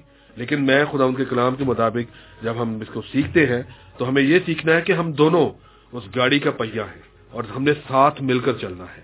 ہم نے ایک دوسرے کو لے کر چلنا ہے، ایک دوسرے کی خوبیوں کو بھی لے کر چلنا ہے، ایک دوسرے کی خامیوں کو بھی ساتھ لے کر چلنا ہے. صحیح. اور جب ہم ان چیزوں میں ہم ایک دوسرے کو ساتھ دے لیں گے تو میرا خیال ہے کہ خدا بھی مدد کرتا ہے. اور خداوند اس میں ہماری مدد اس لحاظ سے کرتا ہے کہ جب ہم خداوند کے کلام کے مطابق اپنی زندگیوں کو باندھتے ہیں، ان کو چلاتے ہیں، تو پھر ہمیں کوئی رکاوٹ کا سامنا نہیں کرنا پڑتا. یعنی کہ سب سے ضروری بات آپ کے نزدیک یہ ہے کہ وقت دینا اور ایک دوسرے کے ساتھ برابری کا سلوک کرنا. لیکن اس سے پہلے کہ ہم آپ کی اہلیہ محترمہ کی طرف جائیں اور ان کے خیالات ان سے لیں اور ان باتوں کی تصدیق بھی کریں جو آپ نے بتائی ہے، ہمارے ساتھ ایک کالر ہیں، اگر آپ اجازت دیں تو ہم انہیں پروگرام کا حصہ بنا سکیں. ہیلو جی، گڈ مارننگ، خوش آمدید پروگرام میں. ہاں جی، گڈ مارننگ رومیل بیٹا، مسز فرد بول رہی ہوں. گڈ مارننگ، خوش آمدید. کیسے مزاج ہیں آپ کے؟ ہاں جی، میں بالکل ٹھیک ہوں، شکر ہے خداوند کا. آپ ٹھیک ہیں؟ ہاں جی، خداوند کا بڑا کرم ہے. میری طرف سے سیمل بھائی کو، سمیرا کو، یونس صاحب کو بھی سلام. प्रोग्राम आपका बहुत अच्छा है और खुदावंद आप सबको बड़ी बरकत है। मैं कहूँगी कि आपकी और यूनुस साहब की बहुत बड़ी रिस्पॉन्सिबिलिटी है कि आप हर संडे को आते हैं। बहुत शुक्रिया। हाँ जी, और खुदावंद का और आपकी रिस्पॉन्सिबिलिटी है कि आप सुनती हैं और आप शुक्रिया कि आप सब उसको पूरा करते हैं। हाँ जी, बहुत शुक्रिया। और मैं एक भाई ने दुबई से फोन किया था, मैं उनसे यही कहूँगी कि जब भी उनको सैलरी मिलती है वो अपनी सैलरी ले और खुदावंद से दुआ करे और खुदावंद उसके सारे काम ठीक करेगा, उसको बहुत बरकत देगा। उसको कोई कुछ भी करने की जरूरत नहीं है, उसकी सारी जरूरियात को पूरा करेगा। बिल्कुल, बहुत दफा ऐसी चीजें हमारे आड़े आ जाती हैं जो हमारे ईमान को कई दफा थोड़ा सा जुम्बश दिलाती हैं और कई दफा हम अपनी रूहानी जिंदगी में भी उस कदर मजबूत नहीं होते और जब इस तरह की प्रॉब्लम्स आती हैं तो ये भी इस चीज का भी अंदिया होता है कि हमें खुदावंद के साथ अपनी कुर्बत को बढ़ाना है। हाँ जी बिल्कुल। तो हमारी आपसे भी दरखास्त रहेगी कि आप उन भाई को अपनी दुआ में याद रखें और तमाम सामीन किराम से भी ये दरखास्त होगी। हाँ जी बिल्कुल, हम इस भाई को दुआ रखेंगे। हम बड़े शुक्रगुजार हैं प्रिया जी के लिए कि जिन्होंने हमें ये मौका दिया हुआ है। खुदावंद उनको भी बड़ी बरकत दे और आप सबको भी खुदावंद अपने जलाल के लिए और ज्यादा इस्तेमाल करे। और आज के टॉपिक के बारे में कुछ कहना चाहेंगे आप? हेलो। हाँ जी, आज के टॉपिक के बारे में, रिस्पॉन्सिबिलिटी के बारे में आप क्या कहना चाहेंगे? बातें तो आपने बहुत सारी की हैं रिस्पॉन्सिबिलिटी के बारे में। तो रिस्पॉन्सिबिलिटी की अगर बात करें तो अच्छा, मुझे बड़ा आसान सा सवाल पूछ लेने दीजिए। यूनुस साहब भी कह रहे हैं कि यही पूछा जाए, आप कितने रिस्पॉन्सिबल हैं? मैं तो क्योंकि एक माँ हूँ और माँ होने के मेरा ख्याल है कि मैं अपनी रिस्पॉन्सिबिलिटी बहुत अच्छे तरीके से निभा रही हूँ। और एज ए वाइफ?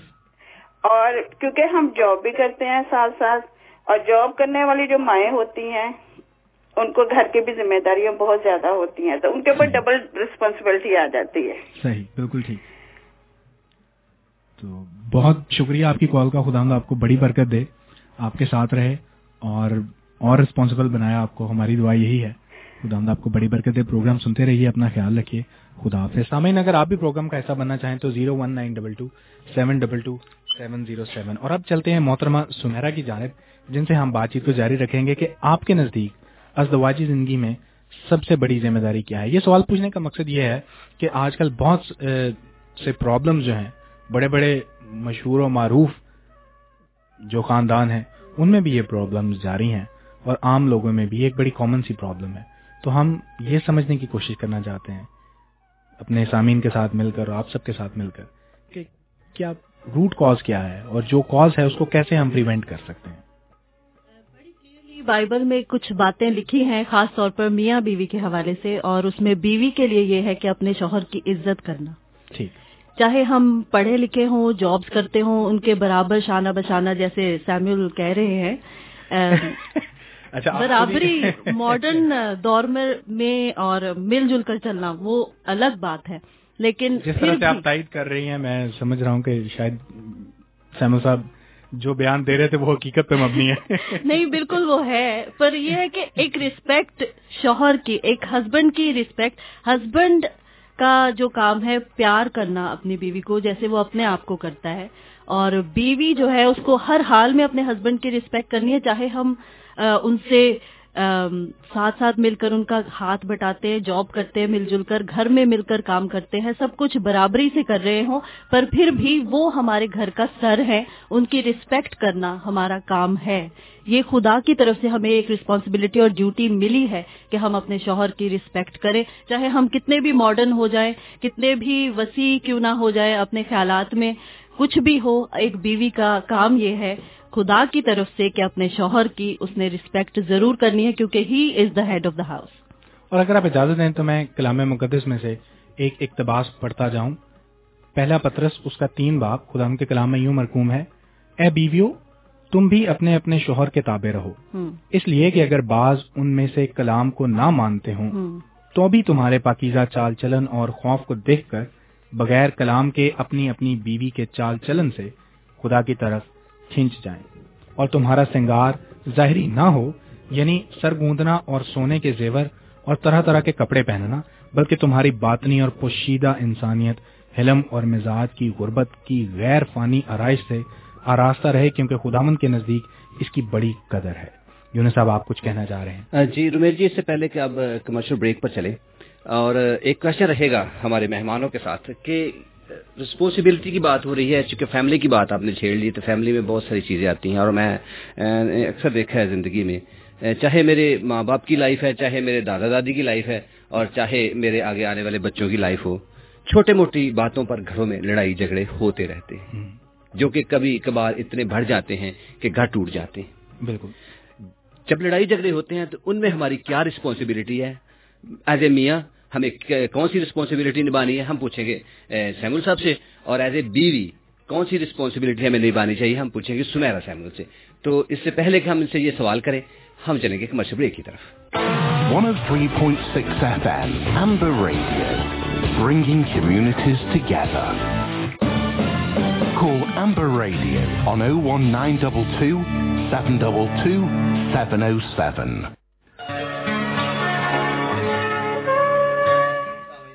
تو میرا کوشچن تھا جب ہم کمرشل بریک پر جا رہے تھے کہ کیا گھر کے اندر جب لڑائی جھگڑے ہوتے ہیں تو ان کو ہمیں کیسے سالو کرنا چاہیے؟ یہ بھی ایک بہت بڑا ایشو ہے، اور یہ بھی ایک بہت بڑا پرابلم ہے، اور رسپانسبلٹی بھی اس میں بہت زیادہ آتی ہے۔ سب سے بڑی میرے خیال میں رسپانسبلٹی، یہاں پیار و محبت کی باتیں تو ہم سبھی کر لیتے ہیں، لیکن لڑائی جھگڑے کے اندر صلح سلامتی کی باتیں ہم کرنے پر نہیں آتے، اور جنہیں ہمیں کرنا چاہیے۔ تو ہم سب سے پہلے سیمول صاحب کی طرف جائیں گے اور ان سے یہ کوشچن کریں گے کیا گھر میں چھوٹی موٹی باتیں جب ہوتی ہیں، میرے اپنے گھر میں ہوتی ہیں، میں اپنی گھر کی مثال دیتا ہوں، بہت دفعہ ہوتی ہیں، اور ہم دونوں مل کر اس کو سالو کرتے ہیں، اور آپ کے گھر میں بھی میں تو کلیئر تو نہیں کہوں گا، لیکن اگر آپ خود ہمیں بتائیں کہ اگر ہو جائیں تو انہیں کیسے سالو کرنا چاہیے۔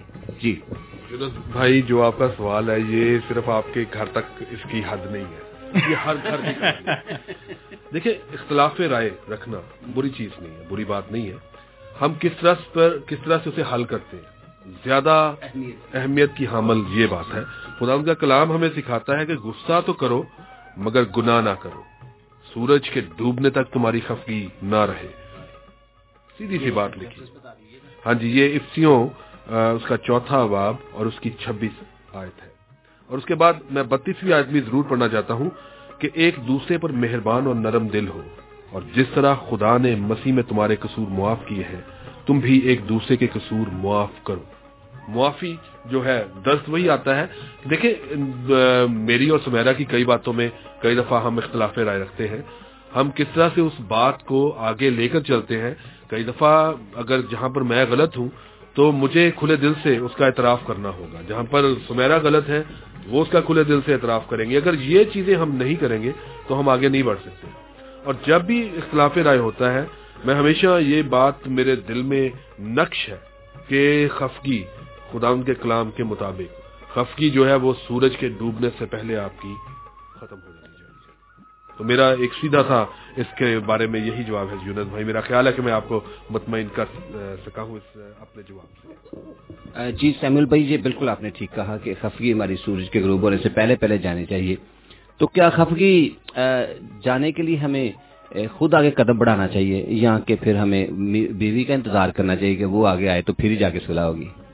نہیں، اس کا سیدھی سی بات ہے کہ جس کے دل میں یہ بات آ جاتی ہے، اگر میرے دل میں بات ہے تو مجھے یہ کہنا پڑے گا کہ اگر میں نہیں کہوں گا تو اس میں کئی دفعہ ہم اپنی انا کا مسئلہ بناتے ہیں۔ اس کو انا کا مسئلہ نہیں بنانا ہم نے یونس بھائی، ہم نے ایک دوسرے کو ساتھ لے کر چلنا ہے۔ جو سیمول بات کر رہے ہیں، سیمول نے بالکل درست کہا ہے۔ سیمول ہی ہمیشہ ہمارے گھر میں اگر انہوں نے بچوں کو ڈانٹا کسی بات پر تو تھوڑی دیر بعد کہیں گے کہ ادھر آؤ، آپ کو پتا ہے کہ میں نے کیوں آپ کو ڈانٹا ہے، کیا بات آپ کو بتانا چاہیے، کیا سمجھانا چاہا۔ تو جب بچے سمجھ جاتے ہیں اس بات کو تو پھر تھوڑا سا پیار سے ان کے ساتھ موڈ ٹھیک کر لیتے ہیں بہت جلدی۔ اور میرے ساتھ بھی ایسا ہی سیمول کی یہ عادت ہے کہ یہ بہت لمبی لڑائی کو طول نہیں دیتا، رات یا شام سے پہلے ہمیشہ یا تھوڑی دیر بعد ہی چلو ہنسو، اب یہ کیا خاموشی اچھی نہیں لگ رہی گھر میں۔ بہت آپ کا شکریہ کروں گا کہ بہت خوبصورت انداز میں آپ نے ہمیں بہت کچھ بتایا، اور سیکھنے کو بھی ہمیں موقع ملا، اور بہت سارے ہمارے سننے والے ہیں جو اس سے سیکھتے رہیں گے، کیونکہ ہم یہ انٹرنیٹ پر ڈالتے ہیں ریکارڈنگ جو فار ایور کے لیے چلتی رہتی ہے، اور لوگ اس کو سنتے رہتے ہیں۔ جیسے ہمارے بھائی نے ہمیں کوئی دبئی سے فون کیا، انہوں نے کہا جی میں نے بہت کچھ سیکھا ہے، اور میں نے سکھایا لوگوں کو، آپ لوگوں سے سیکھا ہے۔ اور یہ ایک پروسیس ہوتا ہے، ہم نے یہی کوشش کی کہ آج کل اس پروسیس کو آگے بڑھائیں ایک فیملی لیول پہ، جیسے کہ آج آپ لوگوں نے آ کر ہمارے ساتھ شیئر کیا، بہت کچھ سیکھنے کو ملا، اور ریالٹی میں ملا، اس لیے کہ یہ بناوٹی باتیں نہیں تھیں, ہمارے گھروں کے اندر ہونے والے مسائل تھے, باتیں تھیں جن کو ہم ڈسکس کرتے رہے اور ہم سیکھتے رہے. میں آپ کا اس بات کے لیے تہہ دل سے مشکور ہوں. خداوند میں ہمیشہ دعا رہے گی کہ آپ دونوں کو خوش رکھے, آپ کی فیملی کو بڑی برکتیں دیں, اور آپ ہمارے پروگرام کے لیے ضرور دعا کریں. اگر زندگی میں کبھی آپ تھوڑی سی فرصت نکالیں تو ضرور پھر کے لیے بھی ہم آپ کو دعوت دیں گے کہ آپ ضرور آئیے گا. یہاں پر کچھ اور موضوع لے کر آئیں گے, ہم کچھ اور ٹاپک لے کر آئیں گے. اس بات کا ساری کا کنکلوژن یہی ہے کہ ذمہ داری جو بھی آپ کے پاس ہے, چاہے آپ کی جاب کی ذمہ داری ہے, چاہے فیملی کی ذمہ داری ہے, چاہے ایز اے بیٹے بیٹی آپ کی ذمہ داری ہے, چاہے ایز اے والد یا والدہ ذمہ داری ہے بچوں کی, چاہے آپ بچے ہیں, کچھ بھی ہے, جہاں کہیں بھی آپ کی ذمہ داری ہے اسے ایمانداری کے ساتھ نبھائیں, کیونکہ ہمارا کلام یہی کہتا ہے, ہاں کی جگہ ہاں, نہ کی جگہ نہ. جو اس سے زیادہ ہے وہ بدی سے ہے. جب ہم سوچتے ہیں کہ نہیں, یہاں پر ایک دن ایک لسن آیا تو وہ کہتا جی کبھی کبھی کچھ جھوٹ بول لینا چاہیے. میں نے کہا نہیں, ایسا نہیں ہے, ایسا نہیں ہے. بات سولو نہیں ہوتی جھوٹ بولنے سے, ہمیشہ بڑھتی ہے. جھوٹ بولنے سے بات سولو نہیں. اگر آپ ذمہ داری نبھاتے ہیں صحیح طریقے سے تو آپ کو ڈرنے کی ضرورت نہیں ہے. ایک دن آپ فتح مند ہوں گے, ضرور فتح مندی کے ساتھ زندگی گزاریں گے. اور یہی ہماری آپ سے ریکویسٹ ہے کہ جو کچھ بھی آپ کو خداوند نے ذمہ داری دی ہے, آپ کے ذمہ خدا نے لگایا ہے, ہر ذمہ داری خدا کی طرف سے ہے, اسے یہ جان کر نبھائیے گا. اور یونس صاحب, اگر آپ اجازت دیں تو میں کلام مقدس میں سے 2 مختصر سی آیات پڑھنا چاہتا ہوں. پہلے تو لوکا کی انجیل اس کا 6 باب اس کی 31ویں آیت میں لکھا ہے, اور جیسا تم چاہتے ہو کہ لوگ تمہارے ساتھ کریں تم بھی ان کے ساتھ ویسا ہی کرو. اور جیسا تم چاہتے ہو کہ لوگ تمہارے ساتھ کریں تم بھی ان کے ساتھ ویسا ہی کرو. تو اگر آپ چاہتے ہیں کہ لوگ آپ کے حقوق کو ادا کریں اور اپنی ذمہ داریوں کو پورا کریں تو ضروری ہے کہ آپ اپنے حصے کی ذمہ داریوں کو پورے کریں جو دوسروں کے حقوق ہیں. اگر آپ اپنی ذمہ داریاں پوری نہیں کرتے تو پھر آپ کو کوئی حق نہیں پہنچتا کہ آپ کسی پر الزام دیں یا کسی کو یہ بات کہہ سکیں کہ وہ شخص یا کوئی دوسرا شخص اپنی ذمہ داری کو پورا نہیں کرتا. اور یہی ایک مسیحی کی اور ایک بلکہ ہر ایک کی ذمہ داری ہے کہ آپ اپنی ذمہ داریوں کو پورا کریں. اگر آج تک آپ نے اس چیز کا احساس نہیں کیا تو ہماری آپ سے التماس ہے کہ ضرور ان باتوں کو سوچیں, ضرور ان باتوں پر عمل کریں اور ان چیزوں کو ساتھ لے کر اپنی زندگی میں چلیں. ہم زندگی میں ہر وقت کوئی نہ کوئی نئی بات سیکھتے رہتے ہیں. سیکھنے کا عمل ساری زندگی پر محیط ہے. اگر ہم نے آج کچھ نئی چیز سیکھی ہے تو ضروری ہے کہ ہم اس چیز کو اپنی زندگی میں امپلیمنٹ کریں. اور دوسری آیت جو میں آپ سب کے لیے پڑھنا چاہتا ہوں وہ ہے یعقوب کے خط کے 4 باب کی 17ویں آیت, جس میں لکھا ہے, پس جو کوئی بھلائی کرنا جانتا ہے اور نہیں کرتا اس کے لیے یہ گناہ ہے. اور یہ بھی ہماری ذمہ داری ہے کہ اگر ہم بھلائی کرنا جانتے ہیں لیکن نہیں کرتے تو ہم نہ صرف گناہ کر رہے ہیں بلکہ اپنی ذمہ داری کو بھی پورا نہیں کر رہے. ایک مسیحی ہونے کی حیثیت سے ہماری یہی ذمہ داری ہے کہ ہم جب جانتے ہیں بھلائی کرنا تو ہم ضرور وہ کریں. جیسے سیمل صاحب نے, سمیرا نے اور یونس صاحب نے اس بات کا ذکر کیا کہ معاف کرنا بڑا ضروری ہے. اگر ہم بھلائی کرنا جانتے ہیں اور نہیں کرتے تو ہم گناہ کرتے ہیں. یہی ہم آپ سے کہنا چاہتے ہیں اور یہی ہماری دعا ہے کہ خداوند ہم سب کو توفیق دے کہ ہم اپنی زندگیوں کو بدلیں اور اپنی ذمہ داریوں کا تعین کریں اور انہیں پورا بھی کریں. کلام مقدس کو پڑھنا ہماری ذمہ داریوں میں سے ایک ہے, دعا کرنا ہماری ذمہ داریوں میں سے ایک ہے, اور نہ صرف اپنے لیے اور اپنے پیاروں کے لیے اور اپنے عزیز و اقارب کے لیے بلکہ سب لوگوں کے لیے دعا کرنا ہمارا فرض ہے. اور ہمیں چاہیے کہ ہم جب دعا کریں تو خداوند کا شکریہ ادا کریں کیونکہ یہ بھی ہمارا فرض ہے. اتنی خوبصورت کائنات اور اتنی بڑی دنیا خداوند نے صرف ہمارے لیے بنائی ہے اور ہمیں اس میں بسایا ہے اور ہمیں اشرف المخلوقات کا درجہ عطا فرمایا ہے. ہم خداوند کا جتنا بھی شکر کریں وہ کم ہے اور یہ بھی ہمارے پہ فرض ہے کہ ہم اس کا شکر کریں. سیمل صاحب میں دیکھ رہا ہوں کچھ کہنا چاہتے ہیں. جی رمیل بھائی, یہی آپ سے کہنا چاہتا تھا کہ میں ایک چیز یہاں پر اضافہ کرنا چاہتا ہوں کہ ہمیں اس چیز پہ بھی کبھی اپنے آپ کو گھمنڈ میں نہیں رکھنا چاہیے کہ ہم کئی دفعہ کئی باتیں اپنے چھوٹوں سے سیکھتے ہیں اور ہم کئی دفعہ اس کا کریڈٹ نہیں دینا چاہتے. ہمیں اس چیز کا کریڈٹ بھی دینا چاہیے کہ ہم کئی چیزیں اپنے چھوٹوں سے بھی سیکھ لیتے ہیں اور ان چیزوں کو ہمیں کھل کر بیان کرنا چاہتا ہوں. آخر اب ہم وقت کو میں دیکھ رہا ہوں تو میرا خیال ہے آخری لمحات کی طرف ہے. اگر میں غلط نہیں ہوں تو میں آپ کا, یونس بھائی کا, آپ دونوں کا بڑا شکر گزار ہوں کہ آج آپ نے دونوں نے ہمیں یہاں پر موقع دیا اور بے شک ہم نے آج یہاں پر مل کر بہت کچھ سیکھا ہے. میرا یہ ایمان ہے کہ ہم نے مل کر بہت کچھ سیکھا ہے اور جتنے بھی ہمارے سننے والے ہیں हमारा ये भी ईमान है कि उन्होंने भी इससे जरूर बरकत हासिल की होगी। सैमुल साहब, हम आपके और आपके अहलिया मोहतरमा के बहुत ज़्यादा मशकूर हैं दिल की था गहराइयों से कि आपने अपने कीमती वक्त में से वक्त निकाला है और इस प्रोग्राम का हिस्सा बने हैं। हमारा मकसद यही है कि लोगों तक खुदावंद की बशारत को पहुंचाया जाए और इस बात का हमें खास ध्यान रखना है। अपने आप से, अपनी बातों से खुदावंद के कलाम को हर वक्त प्रीच कर रहे हैं। हमारे वो दोस्त जो अभी दायरे मसीहत में शामिल नहीं हैं, हम उनसे भी बातचीत करना चाहते हैं और इसलिए हम उनसे भी इल्तमास करते हैं कि अगर आप इस प्रोग्राम की आवाज़ को सुनते हैं तो आप भी इस प्रोग्राम का हिस्सा बन सकते हैं। खुदावंद यीशु मसीह की आमद सिर्फ मसीहों के लिए, किसी एक खास रंग, मजहब या फिरके के लोगों के लिए नहीं है, बल्कि पूरी दुनिया के लोगों के लिए। और जो कुर्बानी उन्होंने दी है सलीब पर और जिस कफारे का बंदोबस्त किया है वो पूरी दुनिया के लिए। खुदा ने दुनिया से ऐसी मोहब्बत रखी कि उसने अपना इकलौता बेटा बख्श दिया ताकि जो कोई उस पर ईमान लाए हलाक ना हो बल्कि हमेशा की जिंदगी पाए। हम एक दफा फिर से आपके मशकूर हैं। जिंदगी रही तो नेक्स्ट संडे फिर मुलाकात होगी।